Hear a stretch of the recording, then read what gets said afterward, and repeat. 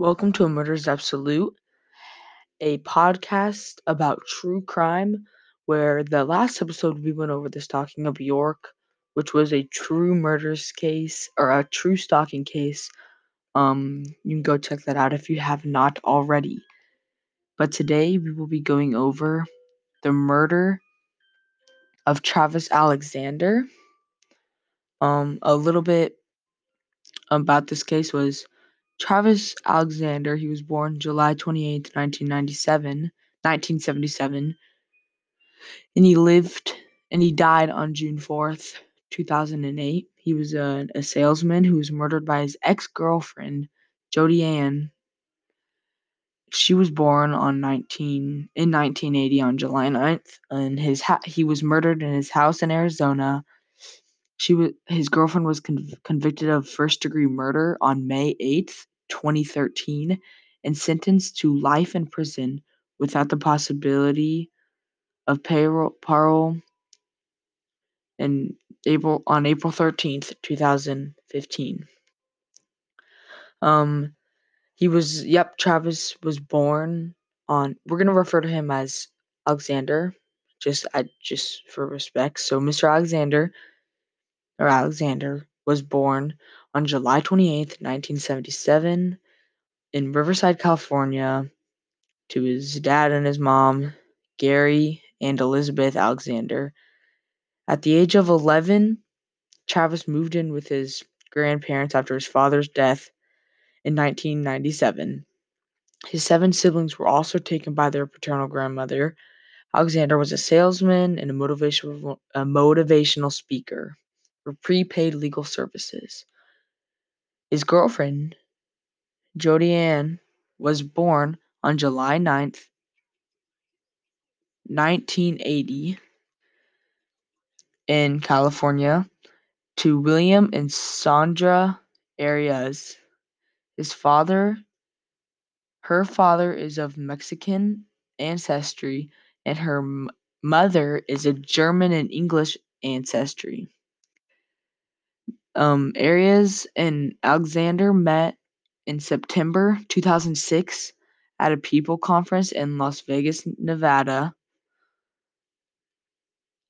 Arias converted to the Church of Jesus Christ of Latter-day Saints, of which Alexander was a member, and baptized him on November 6, 2006, in a ceremony in Southern California. Alexander and Arias began dating in February 2007. She moved to Mesa to live closer to Alexander. In April 2008, she moved to Eureka, California, and lived there with her grandparents. Alexander and Arias dated intermittently for about a year and a half, often a long-distance relationship, taking turns traveling between their respective Arizona and California homes. Alexander's friends knew areas and observed them tended to have negative opinion of her, stating that the relationship was unusual and that Arias' behavior was worrying. Alexander was murdered on June 4th, 2008, on a Wednesday. He sustained 27 to 29 stab wounds, a slit throat, a gunshot to the head. Medical examiner Kevin Horn testified that Alexander's vein, I don't know what the word, it's an artery, had been slashed, and Alexander had defensive wounds on his hands. Horn further testified that Alexander may have been dead at the time the gunshot was inflicted, and that the back wounds were shallow. Alexander's death was ruled a homicide, and he was buried at Riverside's Olivewood Memorial Park Cemetery. A little bit about we're going to get into the discovery and investigation of this case. And in early 2008, Alexander told people that Arias would join him for a work-related trip in Mexico scheduled for June 15th. In April, Alexander asked to change his travel companion to another female friend. On May 28th, a burglary occurred at the residence of Arias' grandparents, with whom Arias was living. Among the missing objects was 25 caliber automatic Colt pistol, which was never recovered. This later became significant as a shell case from a spent 25 caliber round was found near Alexander's body at the murder scene. Which I think this would come to show that what if it wasn't areas that did this? What if it was the person who stole it or something? So that's where we're gonna get into a little bit more now. So on June 2nd, between 1 a.m. and 3 a.m., Arias called Alexander 4 times but did not appear to get through to him. Since the longest of the calls was 17 seconds after 3 a.m., Alexander called Arias twice, the first time for 18 minutes and the second time for 41 minutes. At 4:03 a.m., Arias called Alexander back, and the call lasted 2 minutes, 48 seconds. Neither the calls nor their transcripts were presented in Arias' trial. At 5:39 a.m., Arias set out to drive south to rent a car for a long trip to Utah. As shown, evidence of the gasoline purchase in Eureka on June 2nd, at 8:04 a.m., Arias rented a car in Redding in California. She indicated that she would return the car in Redding. Arias visited friends in Southern California on her way to Utah for a People Work conference to meet with Ryan Burns, a People coworker. By late evening on June 3rd, Arias apparently set out for Salt Lake City. Alexander missed an important conference call on the evening of June 4th. The following day, Arias met up with Burns in Salt Lake City, suburb of western Utah, and attended business meetings for the conference. Burns later said he noticed Arias' formerly blonde hair was now dark brown. She had cuts on her hands, is what he stated. So I don't think that at this point, their relationship was going too good. I think that cuts on their hands, bruises, all that just came to show that that it just that there's been some fighting going on. And then on June 8th, she left Salt Lake City and drove west towards California. She called Alexander several times and left several voicemail messages for him. She also accessed his cell phone voicemail system. When Arias returned the car on June 7th, it had been driven about 2,800 miles. The rental clerk testified that the car was missing its floor mats and had red stains on the front and rear seats. It could not have been verified that the car had floor mats when Arias picked it up, and that the tiny stains could be verified since the car was cleaned up before the police could examine it. On June 9th, so it's June 9th. He was murdered on June 4th. Arias was indicted by a grand jury in Arizona for first-degree murder of Alexander. She was arrested at her home, extradited to Arizona on September 5th. So what I'm thinking right now is, did she actually do it because she was at a business meeting and all that? She was calling him over and over.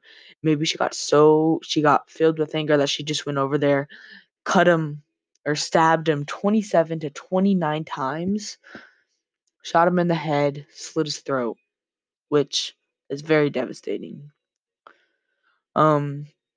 She told the police that she had not been in Mesa on the day of the murder and had last seen Alexander in March 2008. Ayers later told the police that 2 intruders had broken into Alexander's home, murdering him and attacking her 2 years after her arrest. Arias told the police that she killed Alexander in self-defense, claiming that she had been the victim of domestic violence. So I think this puts a pretty big spin on just what we're talking about, because if what she just said is true, I'm interested to see if they found a body. Because if what they said was true, um, I feel like she shouldn't be serving a life sentence if she was acting in self-defense. But I think we're gonna get on later and notice that it was not self-defense, and it was simply just a murder.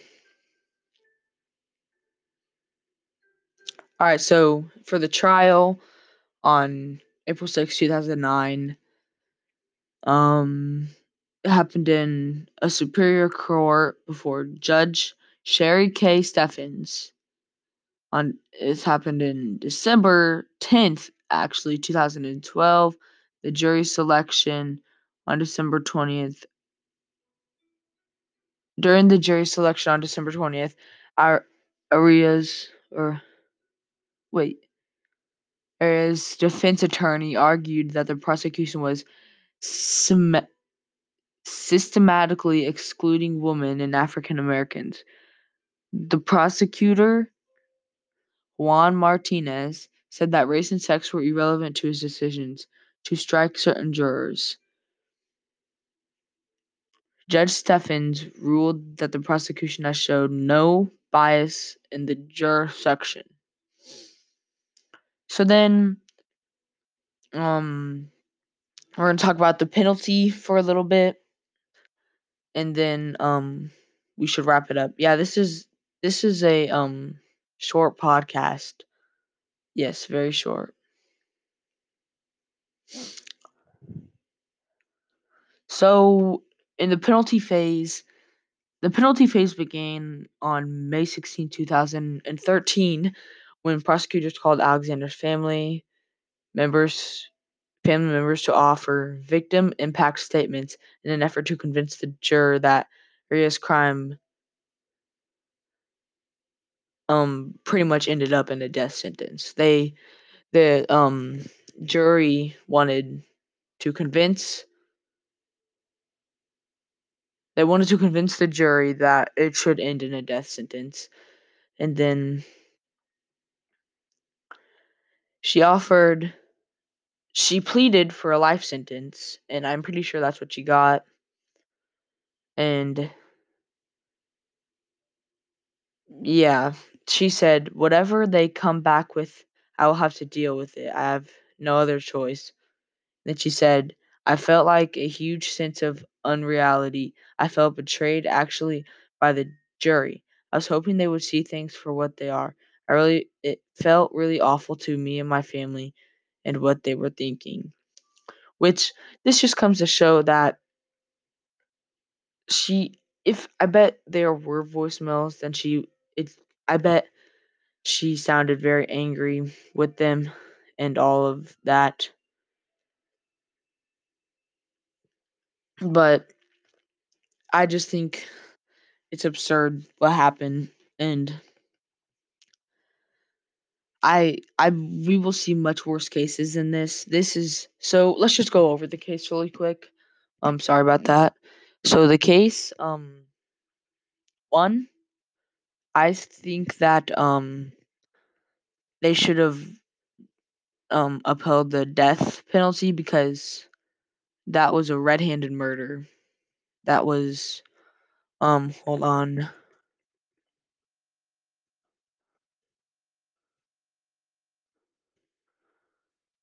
So sorry. So that was a homicide, which is first degree murder, and a homicide is a first degree murder or a felony murder, and then there's a second degree murder, and then there's a manslaughter and involuntary manslaughter, which aren't as serious, but they're still a murder. So I'd say this wraps up what we are talking about today. And stay tuned for next week. Monday night, we'll be coming out with another podcast. And I think I'm going to talk about it might be another murder or it might be a kidnapping. I don't know, just stay tuned. Hope you all have a great day and see y'all next week.